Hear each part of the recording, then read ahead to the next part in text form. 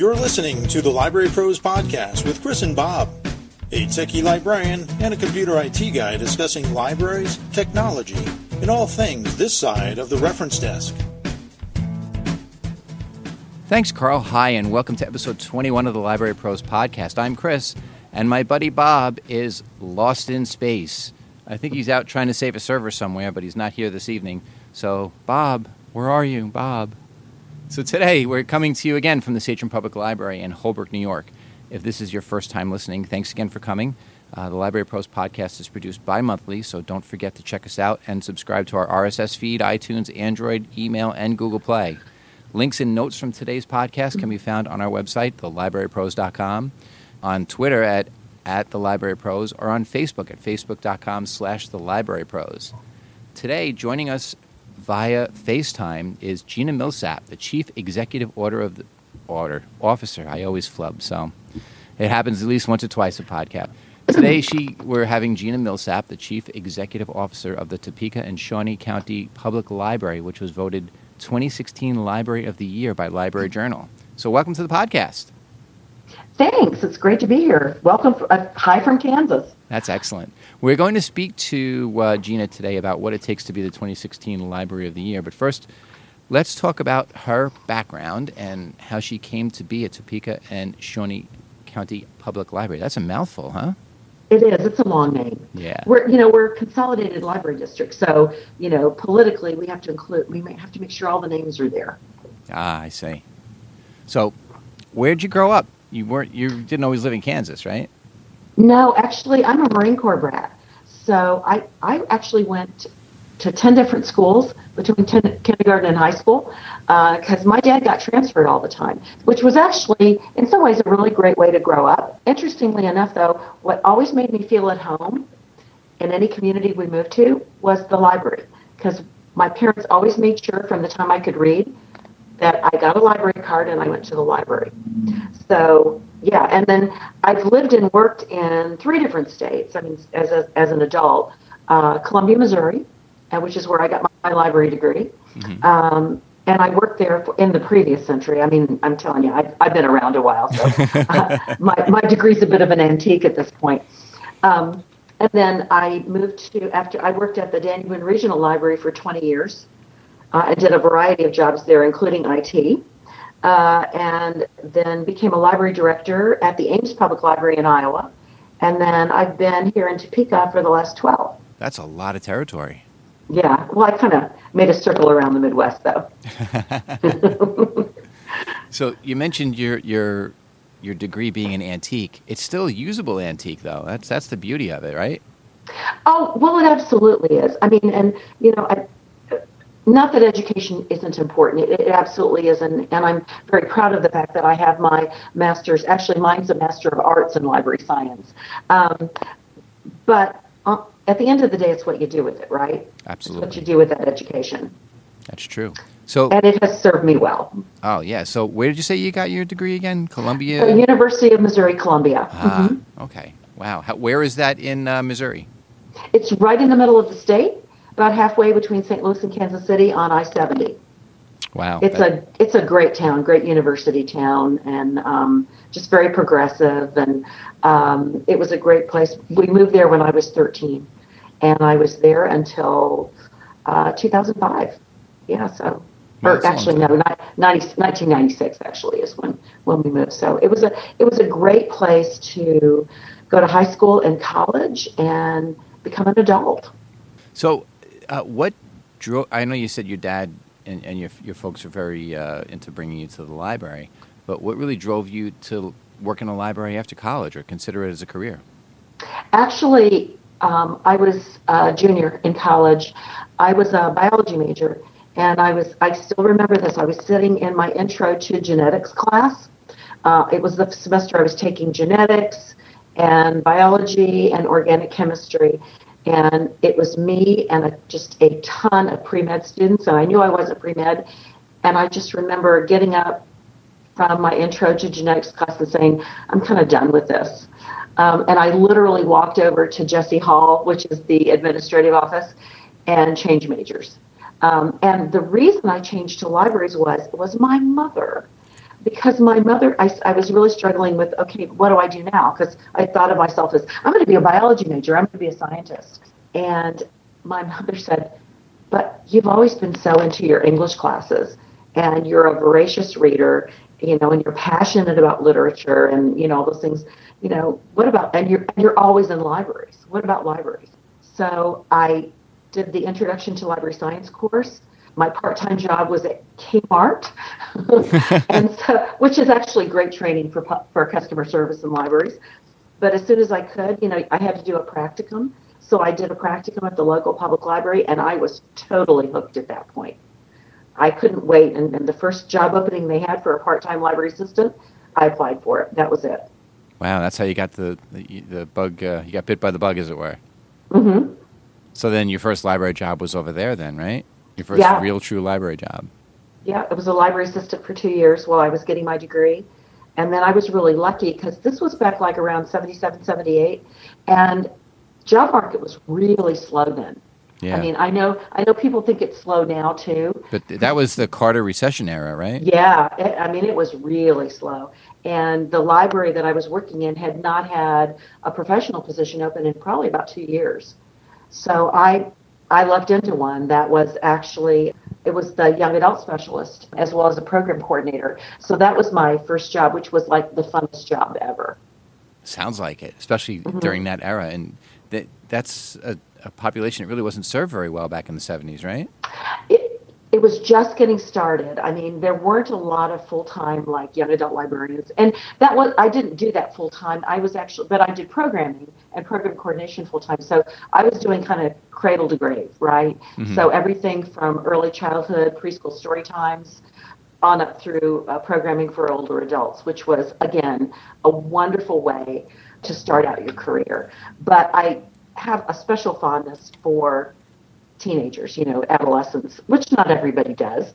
No, it takes a special kind to actually be it does. It does, and I'm still quite fond of them, bless their hearts. But we started the first library-sponsored D&D group in the community, I think probably in mid-Missouri. And that was a real education because I knew nothing about role-playing games, until I met these kids. And they said, well, we need a place to play. And I said, okay, well, let's start out like a club, which we did. And so it was a great way to really figure out what libraries needed to be for people in the community. Because those kids wanted to be at the library, but they wanted the library to meet their needs. And fortunately, I had a boss who was like, he just turned us loose. And as long as we were, following the mission of the library and keeping him informed, we could try new things. That really is cool because those are the days of no and shush and all that other stuff. Although it was kind of interesting, there were a whole group of library directors that came up in the late 60s and 70s. Many of them didn't necessarily come up through the ranks. They actually started out as library directors, but a lot of them were very innovative and really believed in staff. And so they basically were interested in getting out of the buildings more. I mean, that's where you saw demonstration projects for all kinds of outreach services and bookmobile services and those kinds of things. Not that bookmobile service has been around, as far as I can tell, since maybe the 30s or 40s at least. Yeah, I've seen pictures from the 30s, yeah. Uh-huh. Sure. But I think that's when libraries started to make pretty big investments in them, especially as an alternative to branches. So there was a lot of innovation going on in the 60s and 70s. And that was also when LSCA money was available, Library Services and Construction Act. That began to dry up towards the end of the 70s. But when that was still available, there was a lot of cool stuff going on. That really is wild. And it's great to hear this perspective because we don't usually have guests on that were in the profession back in those days. You mean old? Yeah. No, not at all. No, I wasn't saying that. I've been in the library business for 40 years. I was 21 when I got my master's degree. And that's, other than working retail, in college, this is what I've done. And it's interesting to hear the perspective too. I mean, it's always interesting when we interview people who are not from the New York metro area, because we love the different perspective. But your perspective, and just by your experience, is fascinating to me. We could talk for hours just about being a librarian in the 70s and 80s. And I'm not going to say 60s because you probably weren't a librarian back then. No, I was in grade school then, but I started working my first job was in 1975 as a library paraprofessional. Think about how much you've seen change. Oh yeah, especially technology. Yeah. And and the first system I ever ran was some people will know what this is. CLSI. It used to be, the market leader in ILS systems way back in the day. And literally the disk drives were the size of dishwashers. Oh, yeah. I kind of remember that stuff. A little bit I remember that. But yeah, and what's amazing to me is that having all the experiences that you've had, you were able to make that technology jump. Well, to me it was, University of Missouri, actually, the library school there at that time was a leader in really facilitating and assuming that librarians were going to need to know technology. And as a matter of fact, I took a computer course that was a programming course, because the expectation at that time was that librarians were going to be writing the software that managed library operations. Now, that's amusing now, and I will tell you that the most sophisticated program I ever wrote just looped my name. So there's a big leap from that to a circulation system. That's all I'm saying. Oh, that's great. Tell me it was a Commodore 64. Please tell me it was a Commodore 64. Oh, no, it was a dumb terminal. It was punch cards. Oh, wow. Commodore 64, that would have been like an iPhone. That's the future. Yeah. Wow, punch cards. That's amazing. That's a great piece of history. So it sounds like everything that you've done has really shaped who you are today. Oh, absolutely. I just had all these wonderful opportunities. The first 20 years of my career I spent in a library that I changed jobs every 4 or 5 years. So I was a young adult librarian. I was a children's librarian. I was a program and events coordinator. I was head of reference. I asked my director if he would, I wanted the computer. I wanted to manage the technology because they hadn't had a librarian doing that. They had somebody actually with more of a computer science background. And I said, I want to do that. And because I could see the potential of it. And so he said, okay, I'll give you the computer if you'll take circulation. That was the deal we cut. So I had to manage both departments, which actually, I realized Gene Martin was one of the smartest men I ever knew, because that really helped me develop as a manager and a leader. They were two very different functions, operations, with very different staff and customer bases, but it was so good for me because one of them, circulation, was totally outward facing and was really focused on the library's bread and butter, right? It was our stuff. Sure. And in a lot of ways, it's still our stuff. That's what people still primarily come to us for, along with tons of other things. And then there was that whole technology infrastructure that we were just beginning to build and see the potential for. And then that actually progressed into, my library was one of a group of founding partners of a community network called COIN, the Columbia Online Information Network. And we were actually the first ISP in the state of Missouri. And this was long before, the telecom providers or anybody could figure out what to do with the internet. And so we deployed modem pools over 3 counties. I managed technical and user support for several years. And these were people running Commodores with 300 and 1200 baud modems. Wow. But, yeah, these were early adopters of online. And we were we were showing people what you could do. We ran Pine Mail. Good old Pine. I remember Pine. Yeah, there was, it was all text-based email, but showing people, it was really exciting. One of my favorite customers was a guy named Mr. Belcher. He was in his 80s. He had a Commodore computer. He had a 1200 baud modem, and he was so thrilled because his son lived and worked in Japan. And back in those days, long-distance telephone calls were especially transatlantic or trans-Pacific, were enormously expensive. Sure. And so he could talk to his son all the time via email. And what year was this? This would have been early 90s. That makes sense for Pine. Yeah. So you're FTPing as opposed to and gophering. Yeah, and gopher. Oh God! Yeah. Now I'm having flashbacks to library school. Yeah, but that's, before web, that's what we had, which was developed at the University of Minnesota. Yeah, because of the Golden Gophers. Uh-huh. Yep. So I got to be on the ground floor. If you weren't really with a university or an academic institution, you probably hadn't been exposed to that. Certainly not in public libraries. But I felt like I got in on the ground floor of internet and the power of how you could build community online. You didn't get it on the ground floor. You got it on the dirt floor. You were there when they poured the cement. And it was so much fun.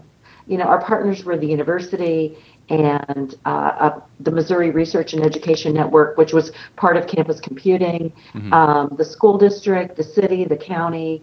And we were also working with this pretty big group of independent telephone company owners who all, ran relatively small businesses, but were really innovators. They were the first ones to bring cable television to their smaller markets. And they were also providing, in some cases, telephone services, but they let us put house modem pools in their locations. So because they were excited about providing essentially a free service, internet, to their customers. And it was all dial-up at that point. Oh, sure. But it was really exciting to see, as you saw, because we did a lot of dog and pony shows where we'd go out and demonstrate what coin was and what you could do online, because you could talk to You Were Blue in the face if people didn't get it. But you started showing them what you could do, and you could just see the light bulbs go on. That's amazing stuff. So that's actually pretty funny to ask you the next question that I had planned. I was going to ask you what it takes to be a mover and a shaker, because you're recognized by Library Journal as a mover and shaker. I think you answered that question just by everything you've done. But tell me what it was like to be nominated as mover and shaker. Well, I was very honored. Our state librarian and the head of the Kansas Library Association at the time nominated, and I didn't even know they had done it, which was very kind of them to do that. But actually, if you look at it, I'm kind of one of the older people. I think it's assumed that to be a mover and shaker, you have to be kind of on the younger side. But I think it's really more about being open to opportunities and really understanding that libraries should be I've always believed that libraries should be change agents, that we should not be passive and we should not be reactive, that we can have enormous influence in our communities by virtue of what we are, the fact that we don't have to choose who we serve. I mean, to me, that provides such a great sense of freedom. We serve everyone. And our goal is simply to help, being rooted in literacy and learning, helping people make their own lives better, right? So they make the decision about what that looks like. But we've got great resources and tools to help make that happen. I think the only time I ever get down is if things aren't changing, if we're not growing. And it's funny that you mentioned that, and I'm sorry to cut you off, but some of the dirtiest language you can hear in a library is, well, that's how we've always done it. Or, I don't like change, I don't do change. And unfortunately, in our profession, that seems to be, maybe not as much as it used to be, but that seems to be what happens in library land every now and then, where people get settled into where they are and what they do, and they're afraid of change for the sake of change. Well, and so two things. First of all, I think you're right. I think our profession tends to be a bit risk averse, and that may be by virtue of who's attracted to the profession based on the impressions, right, of what it means to work in a library. We kind of joke about this, but it's actually not funny in that if somebody feels they want to come into the profession, they'll say, oh, well, I like to read. And it's like, well, great, but there's no time for that when you're working. Thank you for saying that. Yeah. Or, well, I like books. Well, good. I mean, lots of people like books. But that doesn't mean you'll make a great librarian. Do you have a passion for sharing books, for being a book evangelist, because it's not about us, it's about them, right? It's for helping people find that key piece of information they need, to find that wonderful story that's exactly what they need at the right time, that helps them find the job, whatever it is they need. It's being there for them. It's malleability. You have to adapt to, and a lot of people lose sight of this, what the patron's need is. Now, we shouldn't be brushing their hair for them and things like that. But, when they come in here and they have a question, you answer it to the best of your ability. We're researchers. We're not just people who read books. We're people who research, and we're people who may not have to, we're jacks of all trade and masters of none. And that was another thing as a public librarian that I loved reference work when we were, the emperors of information. We really aren't that anymore. When I did reference, we had resources nobody else had. We were the ones that bought the $1,000 World Book because most families couldn't afford that. Mm-hmm. And the reality is probably 50 to 80% of the reference work we did was ready reference. It was short answer stuff, right? You answered it with a directory or a dictionary or an almanac or an encyclopedia or some sort of specialized source. Occasionally you got to do something really fun and take a deep dive into something. But I think there's opportunities, a lot more opportunities to take those deep dives now, although I'm not convinced, at least on the public library side, that public librarians are actually being trained to do research. I'm not seeing that. I can't disagree with you on that. I can honestly say from the era that I was kind of fortunate, at least I think, that I learned, my first experience with research was in the 4th grade, and we had an amazing program in our elementary school that one year. But I was fortunate enough when I really got into, I like to say I had my feet in both worlds. In college, I had to go into the stacks, make copies, read articles, actually decipher them, Wow. Pull the pieces out, and the only digital service we had was InfoTrack. Oh, I remember. On CD. One CD, and it never worked, and it was always a line, so forget it. I'm just going to get the hand cancer and make 1 million copies. and then as the 90s progressed, all of a sudden now there's these online databases, and it's a little bit easier to search. And I always say to especially teenagers now when they're doing their research, they're doing the amount of research that took me 6 months in 6 hours. Yeah. Between keyword searching and not having to print stuff out or make copies and highlight and realize you spend $3 copying this article and it's a complete dud. And the deciphering and dissemination of information has changed immeasurably from the time I was in elementary school, junior high school, college, library school, the whole 9 yards. It's changed so much to the point where I don't think, the younger generation understands what it's like. You can just get this information, but is it quality information? And I think that's what we became. We went from being the gatekeepers of information to being the disseminators of information. Yeah, I think actually we have a digital literacy initiative that we're working on right now, and I meet regularly with the superintendents of the school districts. We actually have 6 here, even though we're not that big of a county. We have 4 larger ones and 2 small school districts. And the discussions we're having, because I hear from my colleagues all the time, at university libraries, freshmen coming in really aren't particularly good at analyzing information, the quality of the information. And people have gotten they make a lot of assumptions. Okay, you Google something. It's on the first 2 page of hits, good enough, I'm done, right? Right. And unfortunately, the way that we market or don't market or make accessible, say, commercial databases, which is data we're paying for, hopefully because it has good provenance and it's accurate and reliable. First of all, it's certainly not easy to use. The interfaces are all different. Yep. They're all kind of predicated on, it's not either a Google or an Amazon type experience. Right. God forbid you say, do you know how to Boolean search? They look at you like, you have 3 heads. And you know what? They shouldn't have to know that. Right.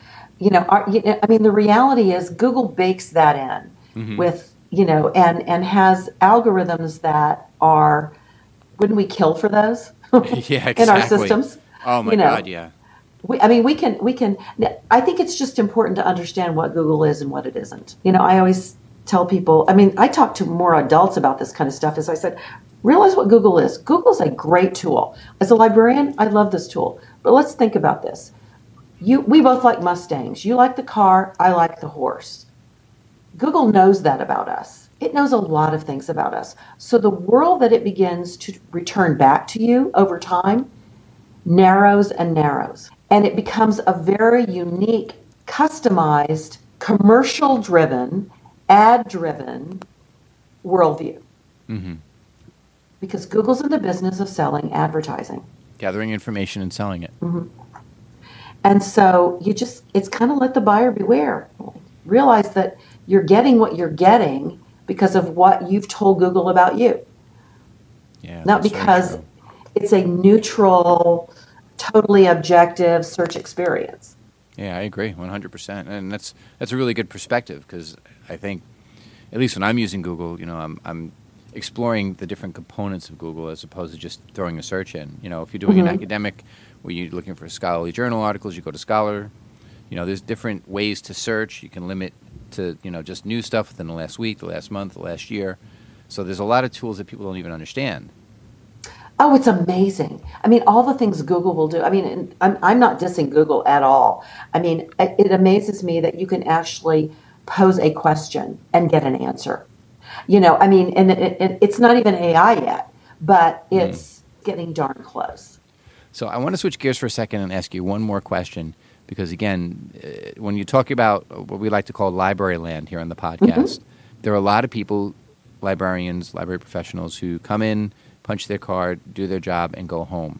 Tell us why it's important to be involved beyond your job description with ALA, or like here in New York with NYLA, or the Suffolk County Library Association, dealing with associations, dealing with that extra little bit, and how it enhances your ability to be a librarian.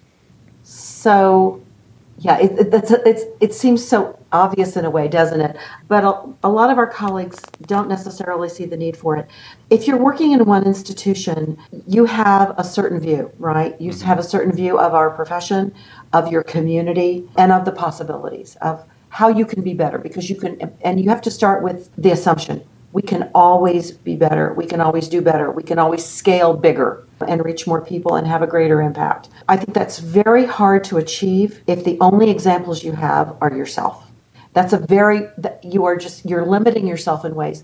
When you begin to build a professional network through professional associations, when you attend educational sessions that challenge you and introduce new ideas, and I think about the times I've gone to the ALA conference and I've been sitting in basically what is a lecture, and I've had an epiphany. It's like, holy crap, this is a new way to do this. Yep. I'm going to go home and do this. And, one time I did that, and when I was head of reference, and completely redesigned our reference service. And it doesn't have to be that dramatic, but I realize I've done environmental scanning my entire career. I've always been looking both within our industry for our thought leaders and people that could teach me something by virtue of what they know or what they can do, and then and outside. And so it's always looking for that better way, that way to make a difference and wow people, so that they begin to see the library as an essential community asset and as a community leader. That we should be at the table no matter what's being discussed. I mean, that's always been my goal, even when I was working in not informal leadership. My personal feeling is every single librarian should view him or herself as a community leader. And with that comes the responsibility of being engaged with your profession, with your professional associations, and to really know your community inside and out. Well, that does make a lot of sense, because if you're just dealing with the patrons from your district, it may be, and somebody moves into the district that may be a little different, you have to figure out how to help that kind of person as well. Now, I know out by you're really spread out there. Mm-hmm. Here where we are here on Long Island, you go every 3 or 4 miles and there's another library. So it's not necessarily the same kind of thing, but believe it or not, it is too, because populations change from one community to another. Well, I would challenge you. Okay, from my perspective, you've got competition. How do you distinguish yourself in, a place that has a bajillion libraries? It's true. I mean, to me, I will confess I'm very competitive too, and I think in a healthy way. But the thing is, I wanted my library to be Library of the Year. I wanted it for our staff, I wanted it for our board, and I wanted it for the community, because I knew it would instill civic pride and a sense of, we're doing great things here. But I want that for every library. And, I've been kind of preaching this to people as I've been talking about Library of the Year. I firmly believe any library can be Library of the Year if they want it. And that's true. You need the vision. Mm-hmm. I guess my challenge to you is, what distinguishes your library? Is everybody really working at the top of their game? Are they looking at all the examples of the most innovative approaches to library service? Are you looking at your community and saying, how can we help solve the big problems in our community? What can we contribute to that effort? How can we make this a better community to live and work and play? Exactly, yeah. And a lot of libraries, they lose sight of that. They're more worried about, we have to order 30 copies of James Patterson's new book. And I'm not discounting that. I'm not saying that, that's not something that shouldn't be done, but that shouldn't be the be-all, end-all. It shouldn't be the number one thing on your list. It should also be outreach. It should also be keeping up with technology. It should be teaching children how to do new and innovative things, teaching teens, reaching out to the 20-somethings, reaching out, again, to the community, to seniors, and really doing good things for the community. Oh, absolutely. Well, all those tasks we do, the systems and the processes we have in place to be sure we're providing people what they need in a timely manner. We don't want people to have to wait weeks or months to get a bestseller, right? So we have to be systems thinkers, and we have to be constantly improving our processes. That's part of the job. But that's kind of a relatively low level, place to be in terms of functioning. We also have to be working at higher level where we're thinking about, okay, so why are we doing this again? Exactly. Purpose. Yeah. Purpose, goal, mission statement, all that stuff. Right. But it's at the end of the day, what is your mission? And at the end of the day, I look at mine every day and I say, did I do anything today to advance this mission? Mm-hmm. Exactly. Or was I sitting at my desk just answering email? Because that ain't getting it done. No, not at all. And it takes a real, you need to have a good leader in a library in order to be able to do these exciting, new, innovative, and service-oriented things for the community. You do, but it's to me, it's about sharing leadership and sharing power. So we've just expanded. We have a traditional, we call it the Management Council. That is our formal leadership, our directors, managers, and supervisors. But we've now invited our entire librarian cohort, which is about another 24 or 25 people, to be, they're the non-supervisory librarians, to join us as we begin the work on this new strategic plan, because it's going to take all of us working together and leading together and being out in the community together at lots of different tables to really affect positive change on the scale that we want to do it. That makes a lot of sense. It really does. We could talk forever about this, but Yes. I really want to move on and talk more about your library and all the different things you were doing. So we're going to take a short break, and when we come back, we are going to take a short break and come back and talk about what it took to become Library Journal Library of the Year and all the great things that you're doing, because we saw you as a keynote speaker at Computers and Libraries, and I would really want to, give you an opportunity to give our listeners kind of an idea of what you've been doing with your bookmobiles and all the other innovative things that you've been up to. So we'll take a quick break, and we will be right back. Awesome.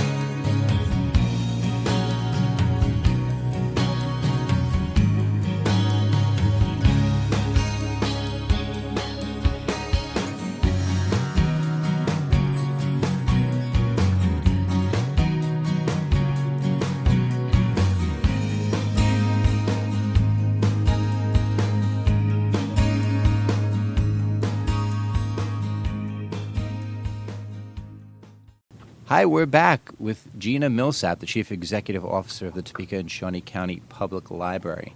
So we attended, like we said before, the library conference, Computers and Libraries, in March, and I know I was impressed with your presentation as the first day keynote speaker. and that's where we learned about you and the work that you've done. Your presentation really was impressive, and programs that you featured in your presentation were also equally impressive, to say the least. Tell us about the Topeka and Shawnee County Public Library and how many people have on your team. We are a staff of 200, about a little over 200. That's impressive. We have, we serve a population base of 179,000. We're spread out over about 550 square miles. So we go from an urban setting to a very rural setting. I live on a gravel road out in the country. I'm jealous. It's beautiful there on the eastern edge of the Flint Hills. The library itself is only a couple miles down the street from the state capitol. So, Topeka is a pretty political place, as most state capitals are. So, and we have no branches, which is pretty unusual for a library of our size. And that was a decision really that the community made when this building, the new building was built, which was and opened in 2001. The library's been in the community for 150 years and started off on the State House grounds and then has been on this location since about the 50s, the 1950s. But this building was bonded for and built in the early 2000s. I think what also positions us to be effective in our community is we are very well funded. The budget's $17 million. And I probably didn't mention that in my presentation, but I should have. And another interest of mine is funding and governance models of public libraries. And we are an independent library district, which means that my board of trustees actually has taxing authority. And that makes an enormous difference because we control our financial present and future. Okay. So we're able to, and I'm not saying it's all about the money, because I've also worked as a library director in a city library, as a city department, which was another great experience. And my mantra has always been, money doesn't get to be the excuse. If you're committed to getting something done, then you get after it and you figure out a way to get the resources you need. And sometimes that's with public monies and sometimes it's with fundraising. But I feel we have enormous community support here and a good funding and governance structure to really optimize library services. So you are an actual independent governmental agency then? You propose your own budget that puts up for a vote? Yes, and actually the board does not have to go for a referendum to increase taxes. Okay. It's simply like a city council, say, or a commission. It sets a tax rate, and then that translates into actually it sets the dollars, and then that then translates into a tax rate. Big responsibilities, right? Serving on the board here is considered a big deal, because even though they're appointed by elected officials, but because of the amount of financial authority, the mayor and city council and then the county commission, who are our appointing authorities, take the appointments to the board of trustees very seriously, which we very much appreciate. Oh yeah, you definitely need a board who's on board, no pun intended, and can actually be effective too. Right. Yeah. So tell me, how do you keep professional and support staff motivated every day when the doors open? I remembered your presentation, and you talked about good leadership, facilitators, internal change, and motivation. Tell us how you got the ball rolling with that, and how do you keep that ball rolling with regard to morale and all that stuff? Well, so I guess I don't think we motivate people. I think people motivate themselves, right? My job is to work with everyone to, first of all, have the shared vision. Where are we going? If I don't know where we're going, I can't do the map to get us there. So that's part of my job as leader, not to develop that unilaterally, but to start with some good ideas and then to share them and invite everyone else to help make them better. So that's how I manage. That's how I lead.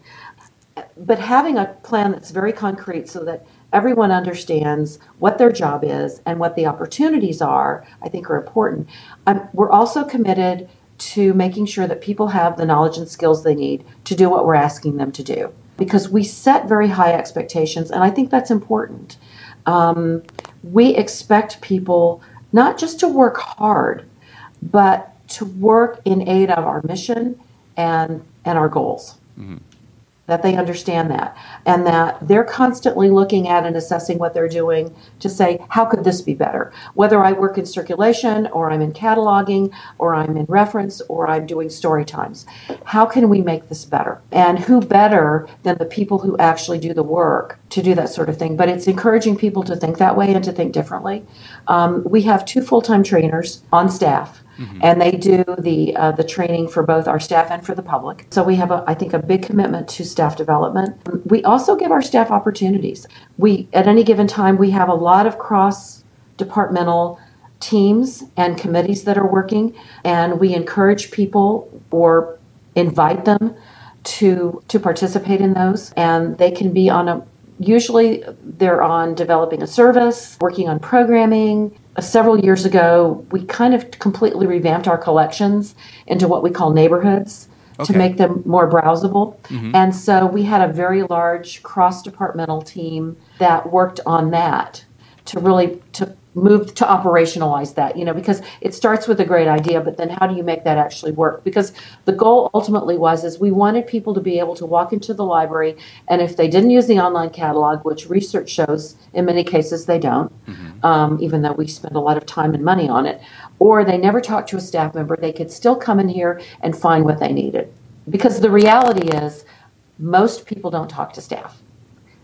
I know it seems like we're busy. I was a reference librarian for a long time, and we are. But if you look at the total number of people who come in your library versus the ones that actually ask for assistance, the percentage is pretty low. It's not where we would want it to be. So what always bugged me was how many people walk out of here not getting what they wanted, or not even being able to figure out what it is they actually wanted because they couldn't really articulate it. And it makes a lot of sense. Part of something that I always preach here is engagement. We have a fairly new makerspace, and we have staffing. Cool. We have staffing now where we didn't have before. But we noticed when there was no staff in there, people would wander in, look around, and leave. But when there was somebody in there, a patron would walk around and look, and all it takes is a hi. Would you like me to explain what we're doing here? And that's when the buy-in begins. That's when you get the engagement.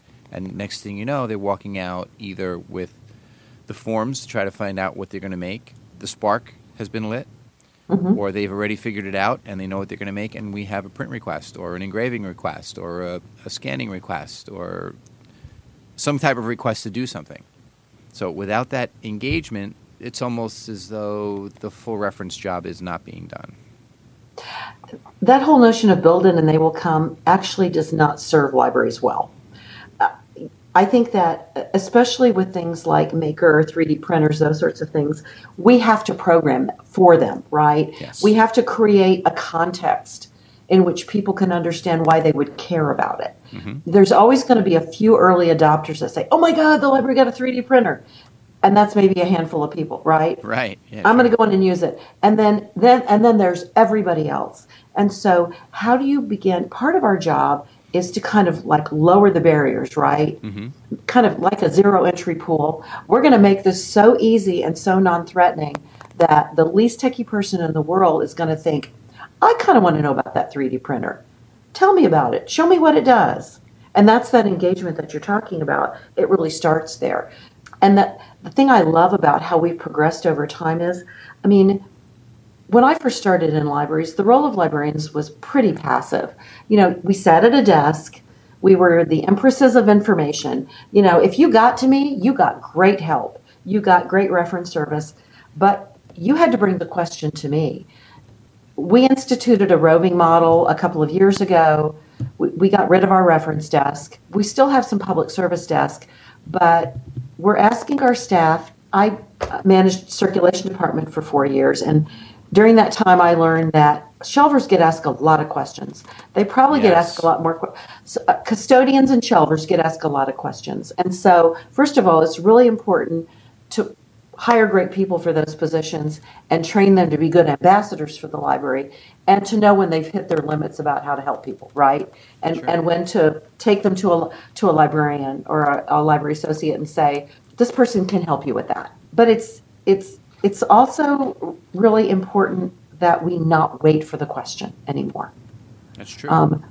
Because if we're really about not just handing somebody a book, but about helping them have a great learning experience, then we've got to initiate contact in a lot of instances.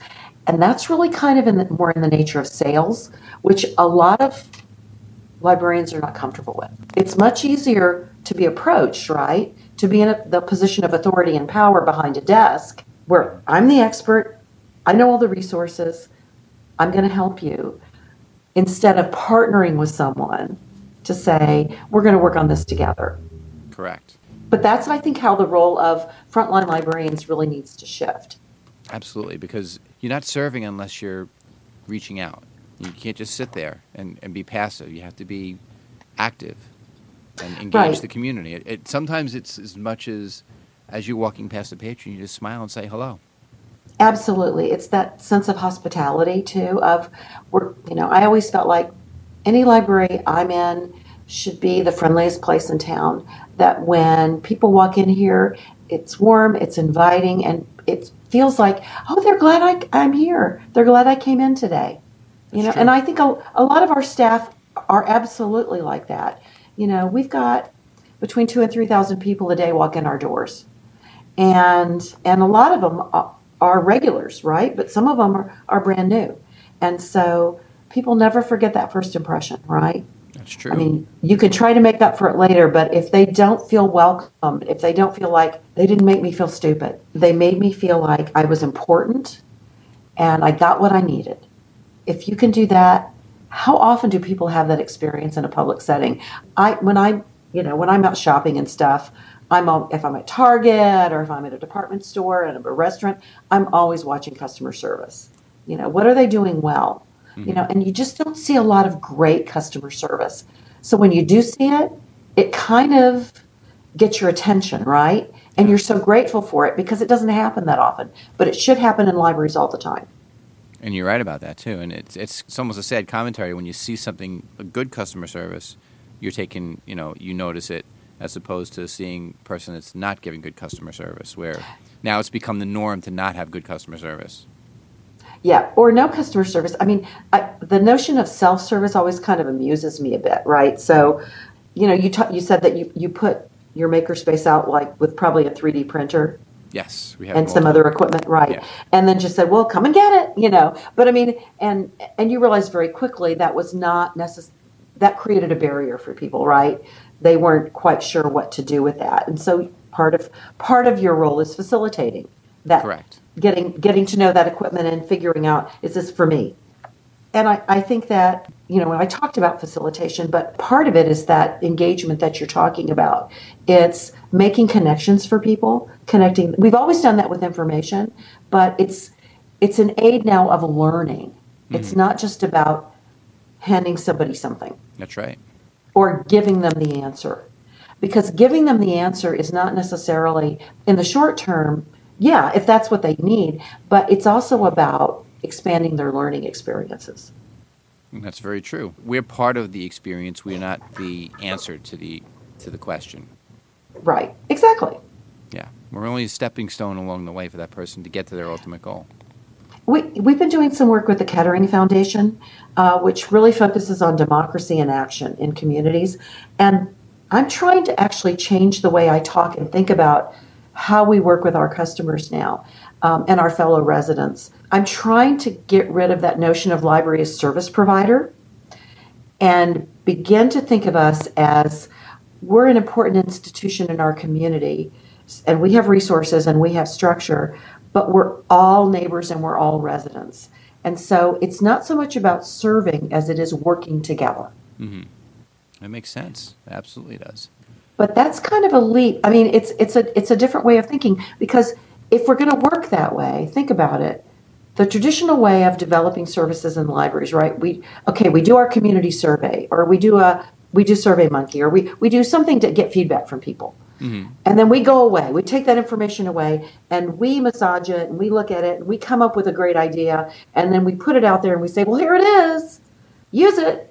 Right. Don't you like this new thing we did? Because you said this is what you wanted. But if we're really working with our community, we actually work with them to develop the ideas for the services and the collections and the programs. We don't. Makes sense. Yeah.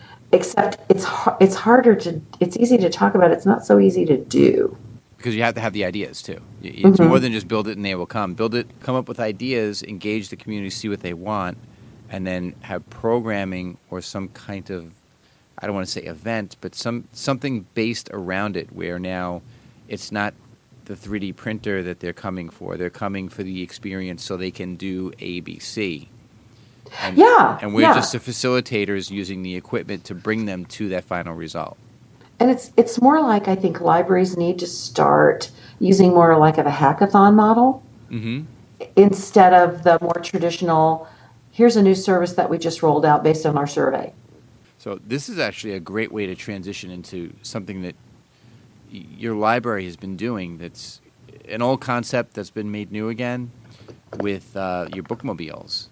And with your newest in Denver, with the, what is it, the Learn and Play Bus? I think. Yeah, the Learn and Play Bus. And, tell us about that and your connection to Dolly Parton, which I found very interesting in your keynote. Well, we have community impact goals that make up our strategic plan. So the first one is every child will be ready for kindergarten. And I was very, very impressed by this, by the way. Well, thank you. But and we don't own that goal exclusively, but we feel that we're a major stakeholder, and we should be a community leader in helping make this happen. So we kind of approached it from opposite ends of a spectrum. The Learn and Play Bus was very much about one-on-one building relationships with children and families in a very personal way. So we're pretty good at vehicle-based services. We don't have branches, so our bookmobiles are our branches. We run a number of them. They do about 15% of our total circulation. So they're heavily used. But we didn't want to do another bookmobile. We can spec those in our sleep. What we wanted to create was a vehicle-based service that was in effect an early childhood mobile classroom, where we would invite, parents, caretakers, and children on board and work with them in that setting, along with our partners, parents as teachers, healthcare experts, child behaviorists, all of us who in effect work with children and families, and all of us have different areas of expertise, to take a very holistic approach to helping children be kindergarten ready. Because it's more than literacy, right? It can be vision. It can be speech development. It can be the fact that this family has very few resources. And it could be a very young parent who really doesn't know how to parent. So many things factor in to ensuring that a child has it could be the fact that the child isn't getting good nutrition. So there are so many things that factor into a child from birth to 5 getting what he or she needs to be ready, to be school ready. And so we gathered a group of 10 community partners, and we hand selected them because we felt it was Shawnee County Health Agency, parents as teachers, some principals from some of the elementary schools in town, an organization called Child Care Aware that does a lot of education and consulting for child care providers, the head of children's services for our local rescue mission that deals with homeless families, and there were several others like that. And so I said to them, here's what I'm going to ask of you. I'm taking money off the table. We will fundraise for this vehicle. It's going to be about $400,000. The library's going to buy it. We'll own it. We'll run it. What we want from you are 2 things. We want your expertise in planning this, and then we want a commitment from you that you will work with us side by side on the bus, extending your reach, but also lending your services and your skills to making sure that we're dealing with all aspects of this child's life to make sure they're kindergarten ready. Right. And that's impressive too. Oh, well, thank you. And then Marie Pica, who's our public services director, was the project coordinator and the facilitator for that process. And I have to say, she did a phenomenal job. She is a great leader and a great facilitator. She identified exactly the right people from the right agencies. And then from that group, actually, we ended up hiring our early childhood project coordinator, Sherry Hess, who was formerly head of parents as teachers for one of our school districts. And the really cool thing about that was Sherry already had relationships with many families in the areas of our community that are most at risk. And that's what we targeted first. So it hit the road in December. It's we're already seeing lots of families, lots of caregivers bringing their children, and we're already beginning to see parents are reporting, oh, my child is talking more clearly, or I thought my child had behavior problems, but I see now he's normal. It just all those things that parents are concerned about, and also helping parents understand how to play with their children, how to talk to their children. I know this sounds odd, but in this country, nobody's born knowing how to be a parent, right? That's right. They don't come with owner's manuals. And this notion that just because a woman is a mother, she intuitively knows how to take care of a baby, or the fact that you need to talk to your child from birth, that you need to read to your child from birth, but that there's that 30 million word gap, if you're familiar with that concept. Yeah, I've heard that before, yeah. Yeah, and so especially children from lower income families, because those families tend to be very stressed, it's not that those parents don't love their children and don't care for them, but they're operating at a subsistence level, at a survival level. And so in those situations, it's really hard for parents, and they may be working 2 jobs. And so it's very hard for them to find the time to have quality interactions with their children. And so what the kids are hearing is, eat your dinner, go take a bath, get ready for bed. They're hearing the stress. They're not hearing real parenting. Stop that, instead of, oh, what color is that apple? If you're at the grocery store, those sorts of things. And so it's supporting them so that, and letting them know they can be good parents. Because unfortunately in our country, especially if you're poor, people are all too willing to tell you what your limitations are, and the fact that you're not doing a good job in a variety of areas.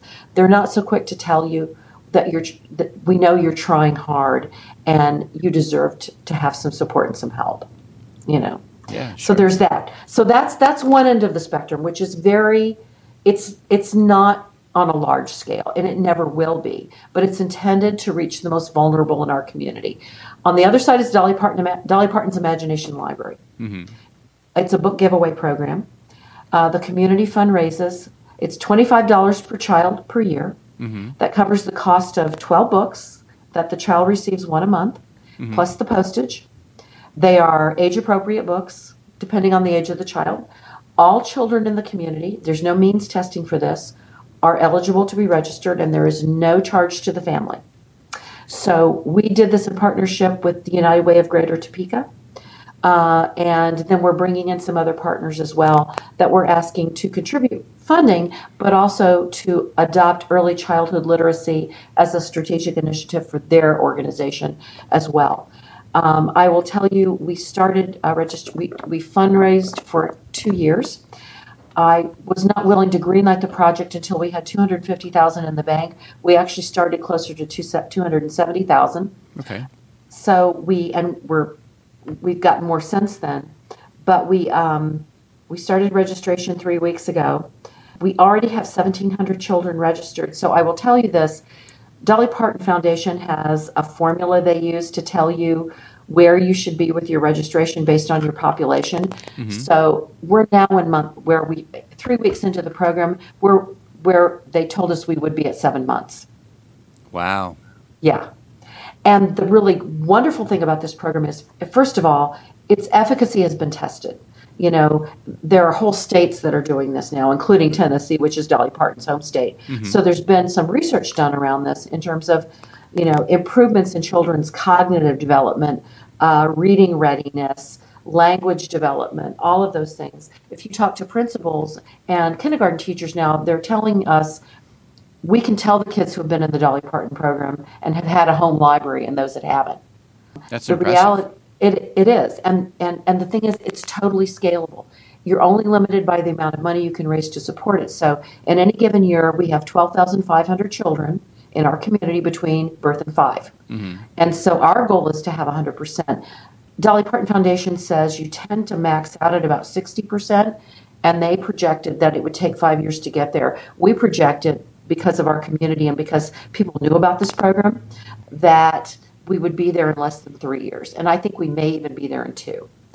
But we're going to really aggressively pursue this, because what other program can you think of? Certainly not story times or some of the other things we do that has the potential to reach every child.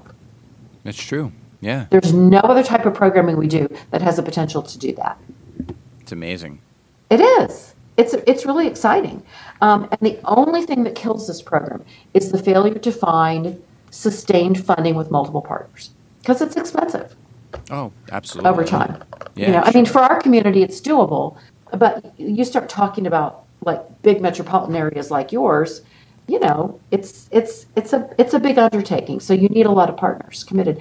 But, if you look at 50% of the young children in this country, regardless of income or education level, are not read to regularly. Librarians don't really look at stats like that a lot, but we should. Mm-hmm. Because I think it would change the way we think about all of the preschool programming that we do. Because so much of it doesn't reach many kids at all. The kids it does reach get really quality learning experiences. But we're just not reaching enough people. And that seems to be the problem, no matter whether you're in New York or Kansas or any place else. You always see what percentage of the population is really coming in and using the services. Right. And that's always been kind of the discouraging part of the profession. Or even not coming in. I mean, how many come in through your digital branch, your website, whatever you call it? We know we have a lot of library users now for whom the digital branch, in our case, that's the library, right? Right. They check out ebooks. They can participate in some programming. They can register for summer reading. They can book a meeting room. They can do all kinds of things online, or they're bookmobile users. But the reality is, I think we can't assume that. I have said that 2 things are informing and will inform the way we work now and in the future. One is that we will have more stuff out of our building than we've ever had before on any given day. And the second is that we will do everything in partnership. Makes sense. Because you can leverage your resources, you can draw on expertise you don't have. They have constituencies and networks we don't have, and you can scale in ways you can't by yourself. And that really is important, to have partnerships, whether it's on the smallest level or on a larger level. Partnerships with the community make a difference. Here at Sachem, in our library, we do a thing, and we're trying to do it more often now. During Library Week, we went through all the local businesses and said, would you be willing to give a discount, whether it's 5%, 2%, if someone showed their library card? Mm-hmm. And it was an overwhelming success. And that's wonderful. At first we thought, well, we don't want to take money out of the business's pockets. So they were kind of reluctant, and I think we had something like 25 businesses or something like that participated, and some of them continued it on their own past Library Week. Awesome. And they were appreciative and said, when are you doing it again? Because it brought business up 5%, 10%, 15%. That is awesome. So, and it wasn't partnering with the huge companies. It was, the local pizzeria, the local bagel shop, the mom and pop nail place, and places like that. Which in most communities, that's the majority of your businesses, exactly. Are the small businesses. Sure. They're kind of the backbone of the community. Yeah, and so you really are, to me, you pitch this as economic development, right? Yeah, and it's one hand washing the other. Oh, yeah. And one thing I always talk about in the podcast, and if Bob were here, he would bring up the same thing, but where's Bob? We don't know where he is. I want to meet this Bob. You want to meet Bob. Everybody wants to meet Bob. It's interesting because libraries are community members. And the one thing that's unique about libraries, well, there's many things that are unique about libraries. But the one thing that we don't have is profit driving what we do. And I always bring this up in the podcast because sometimes librarians lose sight of, some librarians are so lost in being in library land, and others came from another place and don't understand why there isn't a profit-driven model behind it. But being a not-for-profit changes, at least I think, what we do as a profession, because now it's not commission-based. It's not sales-based.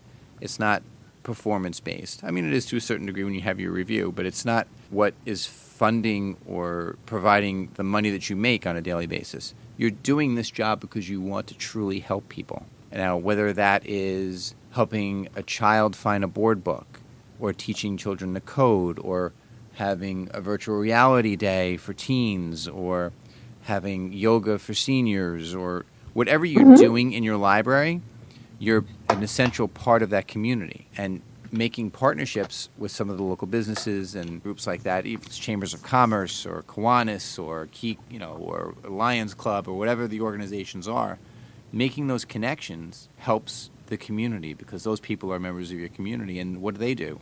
They go back and they tell their friends and they tell their neighbors. The next thing you know, you've now done some kind of like crowdsourcing without really having done much but just network a little bit. And at the end of the day, a lot of this is networking. It is. It's funny because I serve on the board of it's a co-work makerspace hybrid that really is becoming kind of an incubator for entrepreneurs. It's called 712 Innovations. It's in our downtown, which is going through a big kind of renewal right now. And 712 is we're one of the partners, and we actually have embedded librarians who work down there to support the folks, the entrepreneurs that are developing their businesses, helping them with research and also helping on the maker side as well. And the maker side has been really cool because some people are using the maker equipment to like develop prototypes, and those kinds of things. Much more economically than if you had to have them manufactured. Well, isn't it cool how the engineers come out of the woodwork? Yeah. It really is fun, isn't it? Oh, yeah, it is. But, it's always an opportunity for me to make the case that the public library is actually driving, is part of the economic development engine. We do that by actually supporting entrepreneurs. We have a business librarian who has her MLS and an MBA, and that's not unusual in public libraries to have that level of expertise, and has been a small business owner herself. We have very strong relationships with all of the other kind of the entrepreneurial ecosystem. We work very closely with the chamber.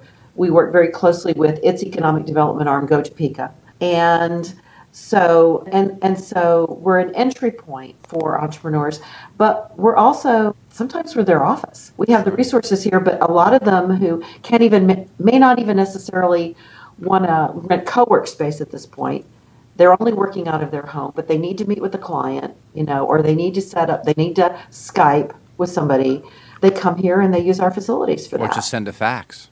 Faxing isn't it amazing how popular faxing still is? Isn't it crazy? We went to self-service, no charge faxing because we figured it's cheaper just to let people do it rather than having to have staff intermediation and all that kind of thing. It is amazing how many people still use that. I found that interesting too. It seems that more people fax than not. And experiences I've had with other libraries in the past is when you offer it for free and self-serve, it becomes a little troublesome.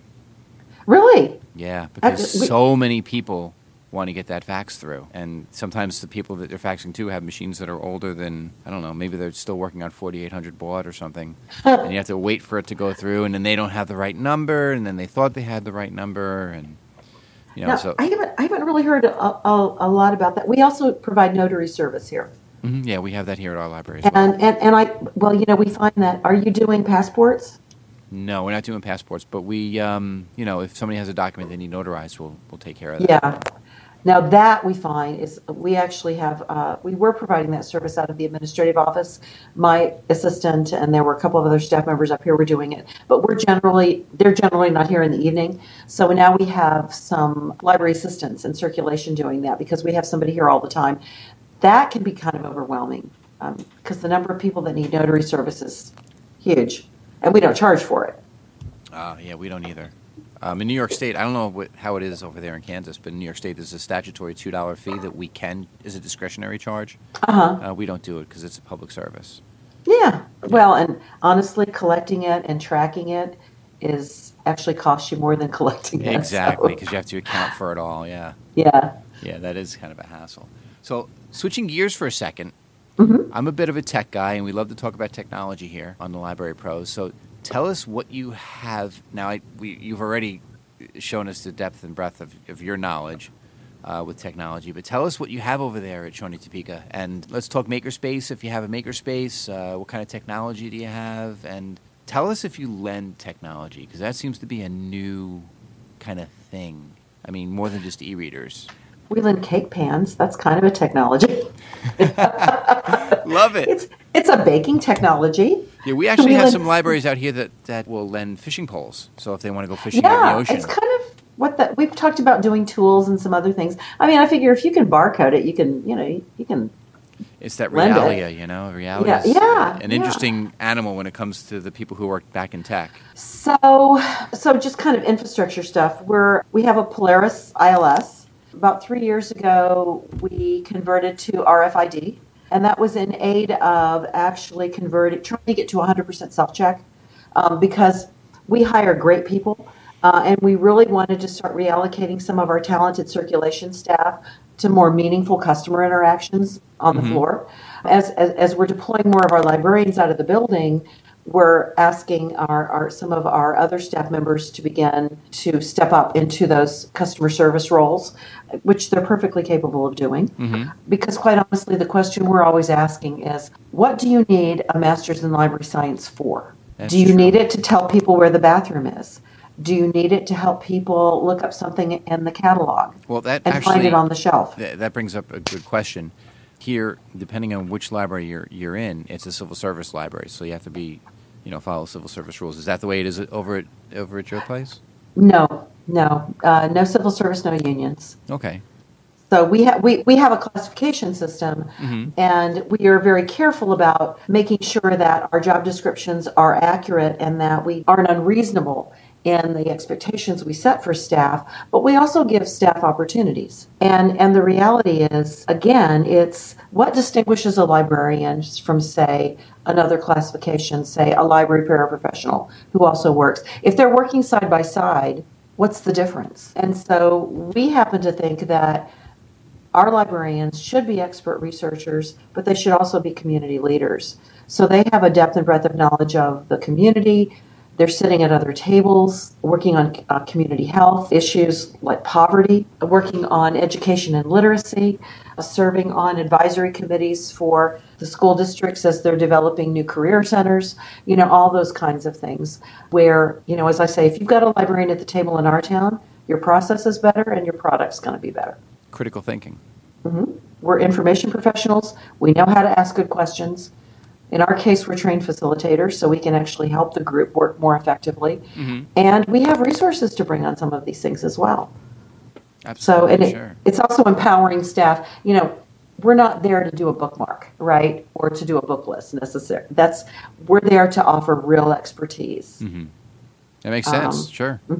So tell me about how your staff deals with the technology. And we just finished a big hyperconvergence project, where moving more stuff to the cloud, but also it's been interesting watching that transition because for so long, so much was hardware driven and now it's more software driven. And, the thing is, if you look at our computer room now, what used to be filled with servers and disk arrays is really, and we had spent probably $100,000 on a new air conditioning system 10 years ago. We don't need any of that now because all that, we don't have a lot of heat generating things anymore. You went to virtual servers, right? Yeah. That seems to be the new trend, everything cloud-based.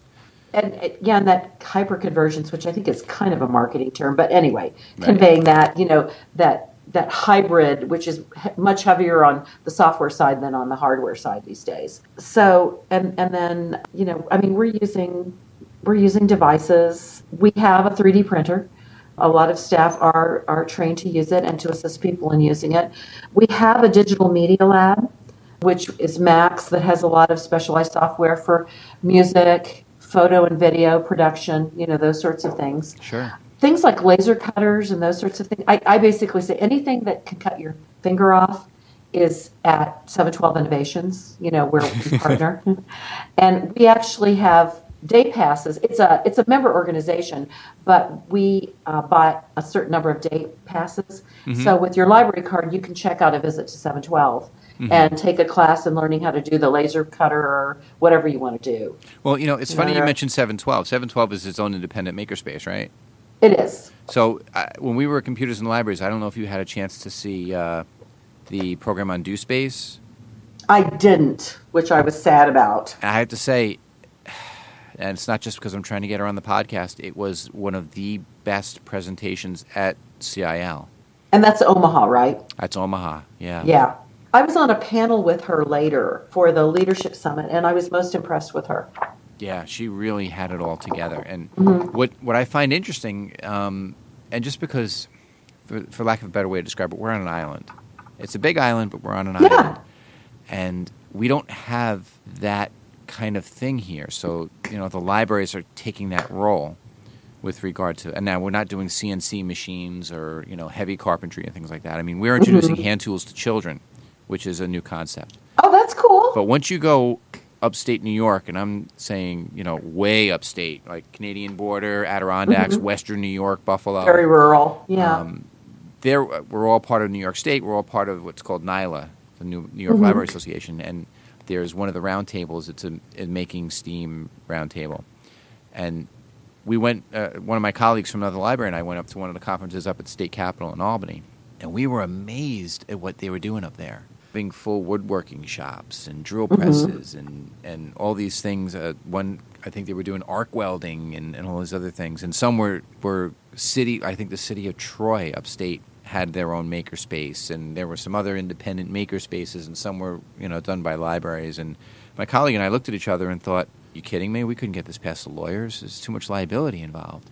Well, it's kind of interesting to me. I mean, a lot of New York is very rural. I'm working on a community broadband planning process right now, and we just got some money from our local economic development organization to hire a telecommunications consultant to work with us on this, right? And so we were calling references for this company, and we talked to a guy who operates out of Manhattan, but he's doing this huge $500 million broadband for rural New York. And it's almost all public monies. There's some private monies going into it. And he had that accent. He was hilarious. He talked a mile a minute. He was a great guy, though. He was so generous with his time and what he knew. And he thought we were kind of funny, because we talk funny. I think we talked about this before the mics came on, right? That's right. But we all talked about we all were focused on broadband and the importance of high-speed internet for our communities. Just for education and access and entertainment and healthcare and all those kinds of things. And what struck me about that conversation was the great diversity in New York State. I mean, we're literally, you have areas of your state where you have no providers, none. My mother lives in one of those areas in the Adirondacks. Yeah, which is, I know, a beautiful part of the state. But it's a state park preserve. There's no high-speed internet unless you have satellite. Wow, and we know that's not good. So it's a very difficult thing to do. And a lot of the infrastructure up there is actually pretty ancient. Yeah, that doesn't surprise me. But here's what I'll tell you. Here in my county, okay, and one of the reasons why I've been focused on broadband for a very long time, it's about access for our library customers, but we're investing so much now in digital content, and yet there are fewer opportunities. We have a digital divide here, like a lot of communities do, right? Sure. So out where I live, okay, so in my building, I have a gigabit pipe, right? There's a gigabit connection for the library. We're doing pretty well. Sure. And we have the resources to increase bandwidth as we need it. Sure. And we have providers that can do that for us. I live 26 miles away from the library in a gravel road. I have an antenna on my roof for microwave access. I pay $70 a month for what is supposed to be 5 megs down, 1 up. I have never gotten more than 2.5 megs down, which means I can't even stream Netflix. Wow. And so there's all kinds of disparities with broadband. Sure. All over this country. The assumption that everybody has it is absolutely incorrect. That's right. So, and it should be an issue that libraries and librarians care about because of these investments we're making and the assumptions we're making about digital content kind of leveling the playing field for people. It only does that if they can access it. That's right. It's that dissemination of information. If you can't get access to the information, what good is the information? You kind of left out in the cold. If you don't have a computer, if you don't have an internet connection, all those things. And we do. I mean, we have public access computers, but we also have to engage in larger scale community issues that have an impact on our ability to keep that playing field level and to really work towards eliminating that digital divide. It's very real. It's economic. It's geographic. It also prevents people from using their library. It's true. Have you explored, because a few of the libraries here in Suffolk County gotten wireless hotspots? In terms of checking those out? Yeah.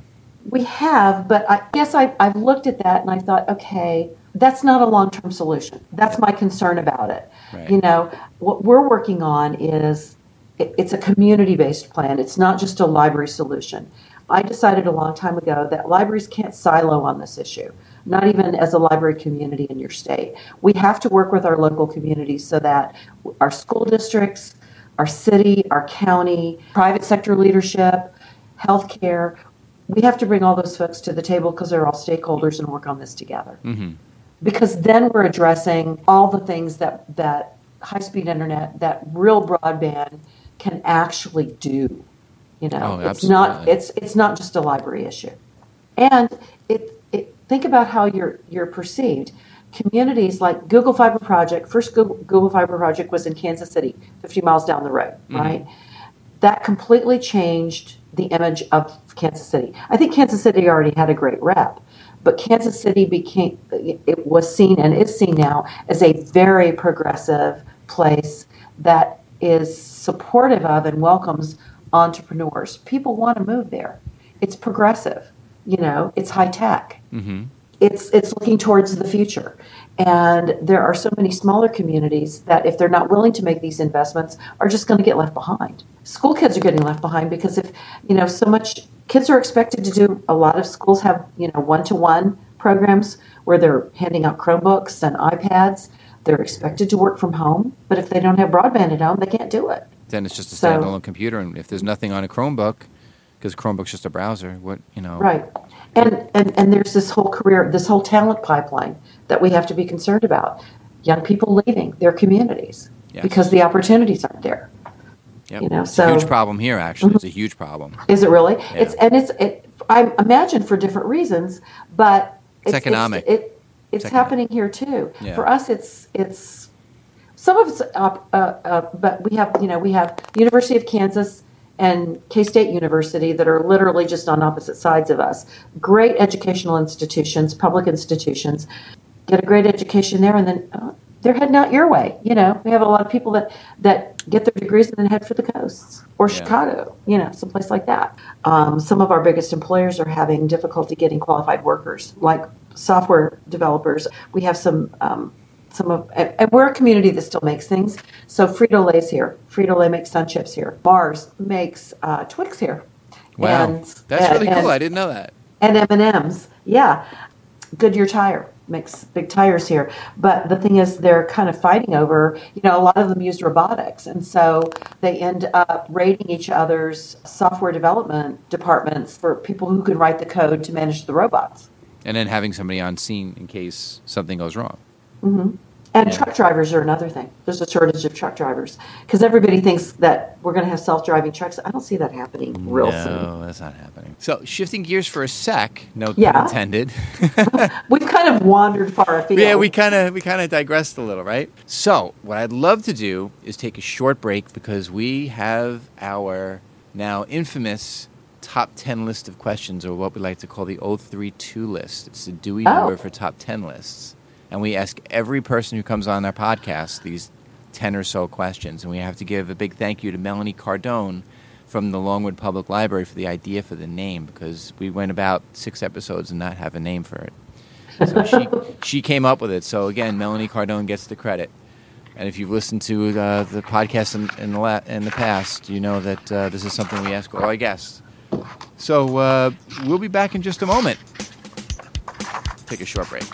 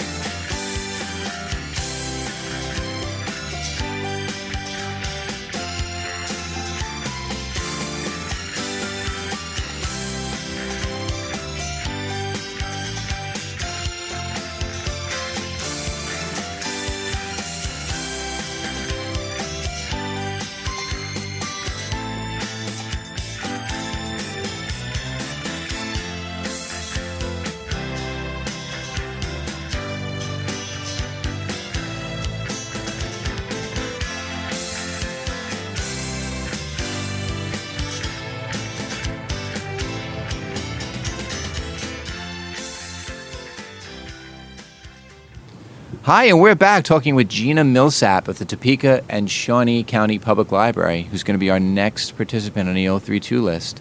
So, before we start with the questions, we have to give proper credit to the website Literary Hub, which is the inspiration for this top 10 list. Check them out. They do a lot of great things for libraries, a lot of great stories. Their website is lithub.com. They're also on Twitter and Facebook. See what they have out there by way of stories, because they do a lot of great things for libraries. Thank you, Literary Hub. So, first question. What did you want to be when you were a child? A paleontologist. I still kind of want to be a paleontologist. What was your first memory of a library, and who brought you to the library for the first time? As she rubs her forehead thinking. Yeah, the thing is, I probably should remember earlier than this, but what I remember, we moved a lot. I told you that. When I was in it was early grade school, I remember going to a library, and it was the first time I got to go to the library on my own, and it was probably in Fairfax, Virginia, and I got to ride my bike to the library, and I remember there was a children's section, and then I went to the adult section, and I checked out Earl Stanley Gardner Perry Mason Mysteries. That's great. So that's the one that sticks in my head. So, when did you decide to work in a library? And we covered this before a little bit. Right. Yeah, and if it wasn't your first career path, because most of us, I call ourselves the Island of Misfit Toys. Not many people go into this wanting to be a librarian from the word go. You said you studied biology and chemistry and life sciences and things like that? By the time I was a junior, senior in college, I knew. I took Intro to Library Science. I told you I walked out of my genetics class. I dropped that class, signed up for Intro to Library Science, got my first part-time job in a library after I did a practicum in one, and that was it for me. So that all happened my junior year of college. Okay, this is one of my favorite questions. Who's your favorite fictional librarian? Fictional librarian? It doesn't have to be a book, right? No, it could be TV, movies. So it's Giles on Buffy. Ah, okay, we've had that answer before. Yeah. And I have to say, okay, that I have two. Katharine Hepburn in Dust Set. That's a good one. That's a great one. I loved her in that. And she was such a strong woman and a librarian. So what would you be doing if you were not working in a library? Oh, actually, I think I've often thought I could be happy doing lots of things. What would I be doing? You know what? I might be a city manager. There's something very compelling about managing a big organization that has like 20 different core businesses. That really interests me. When I was a city librarian, I loved working with public works and police and electric and water, and I found all of them very interesting. So, what is your favorite section of the library? And this question has morphed over time. We initially meant it to mean like what section, fiction, nonfiction. If nonfiction, then, was it history? Was it cooking? But it's turned into, I like the computer department. I like the maker space. I like, so tell, in any way, shape, or form you see necessary, what's your favorite section of the library? So just in terms of collections, anything fiction, and I love the 800s. If including 822.33 Shakespeare. I took 4 semesters of Shakespeare in college. English nerd. Yeah, absolutely. I think in terms of that area, geographically, the area of the library I love is our kids' library, our children's area. Mm-hmm. We did a complete makeover a few years ago and included a 3-dimensional, what we call learningscapes, and one of them is a T-Rex that you can see the bottom half of the T-Rex and he's crashing into the ceiling, and so we all call him the dinosaur butt. Because, and so anytime I give a tour, I make everyone have their picture taken right under the dinosaur's butt. I love our T-Rex, but I love the whole children's area. I love watching kids and families interacting. I just love watching kids. Like we have a saltwater aquarium that, big one. And we're trying to give children experiences, some of them that they might not have living in in Kansas. And I just love watching their little faces light up. So if you had infinite space and budget, what would you add to your library? I would add a whole new learning center. I would also quadruple the space that we now have for kids, to create a lot more space for grade school age kids, just more people space generally. Actually, we're in year one of implementing our new facilities master plan, and we're creating more collaborative spaces, and we're just making more room for people, because I think if we're all honest, we could all cut our collections probably by 25 to 40%. We might even increase circulation, but it would make more room for people to really use their library and use it as a destination. What do you love about your library? I love this is kind of a place thing too, but what I love is standing in our rotunda. You walk in our doors and we have this huge rotunda with the soaring ceiling, and watching literally people from all areas of our community walk through its doors. And you always see someone you know. And I love people seeing other people they know saying, I didn't know you used the library, or are you here for a meeting? But the fact that, it's all races, all ethnicities, all areas of the community, and they're all walking through our doors. And I love that. I will stand there sometimes and just watch people come in and out. Isn't it great? It is. It's wonderful. I've always said the best endorsement for a library is a screaming child. I don't want to leave. Exactly. Yeah, they're crying because they don't want to go. Exactly. Yeah. Okay, so again, this is another favorite question. What's the weirdest thing, not necessarily worst thing, but weirdest thing that's ever happened to you in a library? Ugh. Oh my gosh. Well, this was years ago, actually. It was when I was a reference librarian.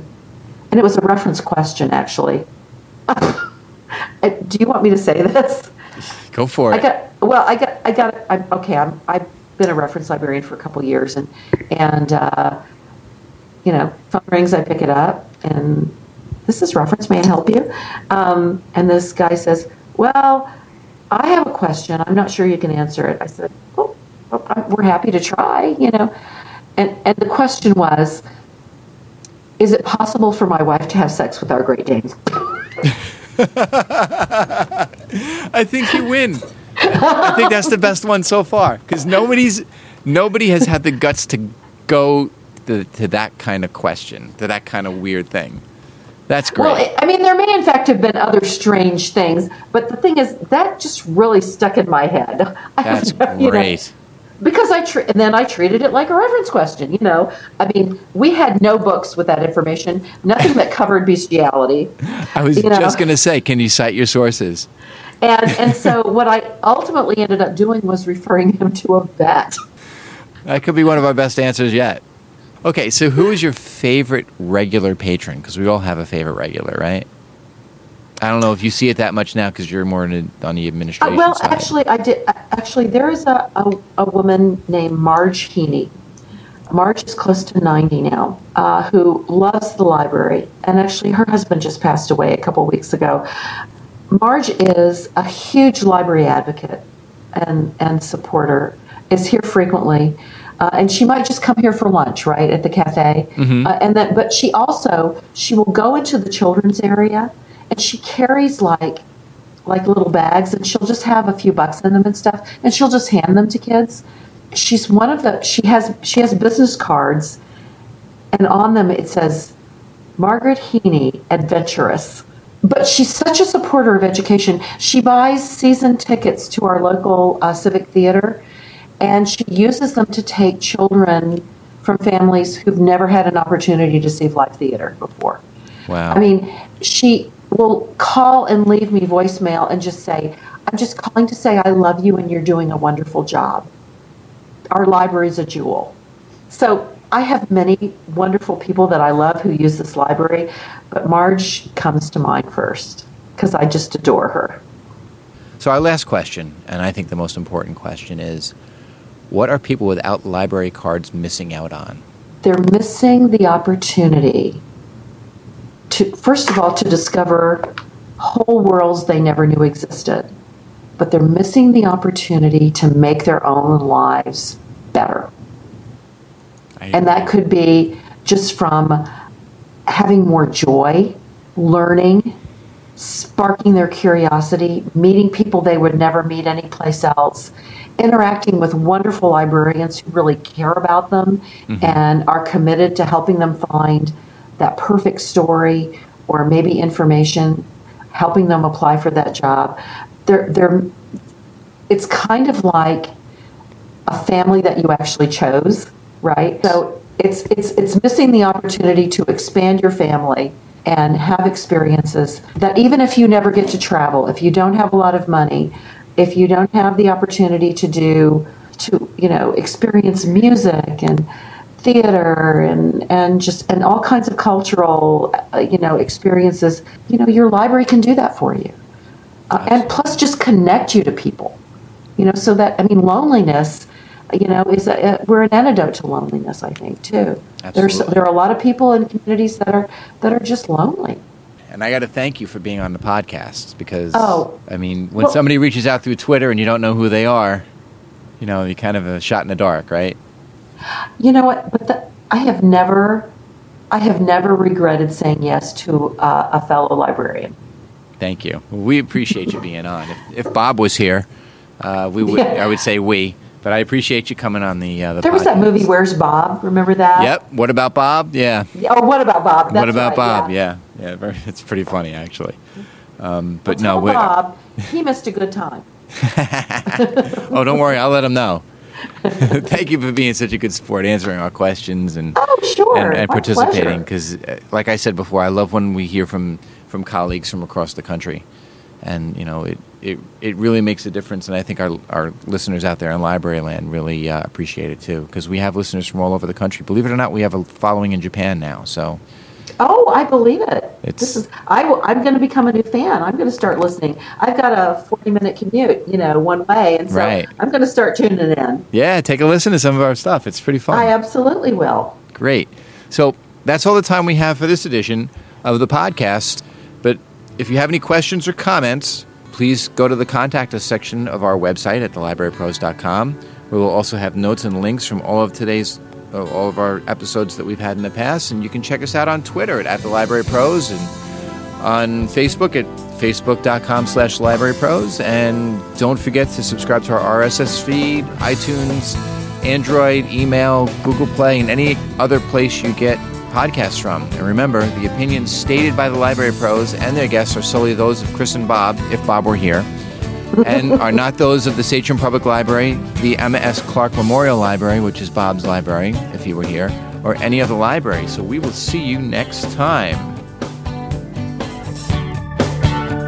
You've been listening to the Library Pros Podcast. The Library Pros are brought to you by Pickwick Productions and by the Library Pros themselves, Krista Cristofaro and Bob Johnson. Special thanks to Sachem Public Library for providing space for this podcast. Until the next turn of the page, I'm your announcer, Carlton Welch.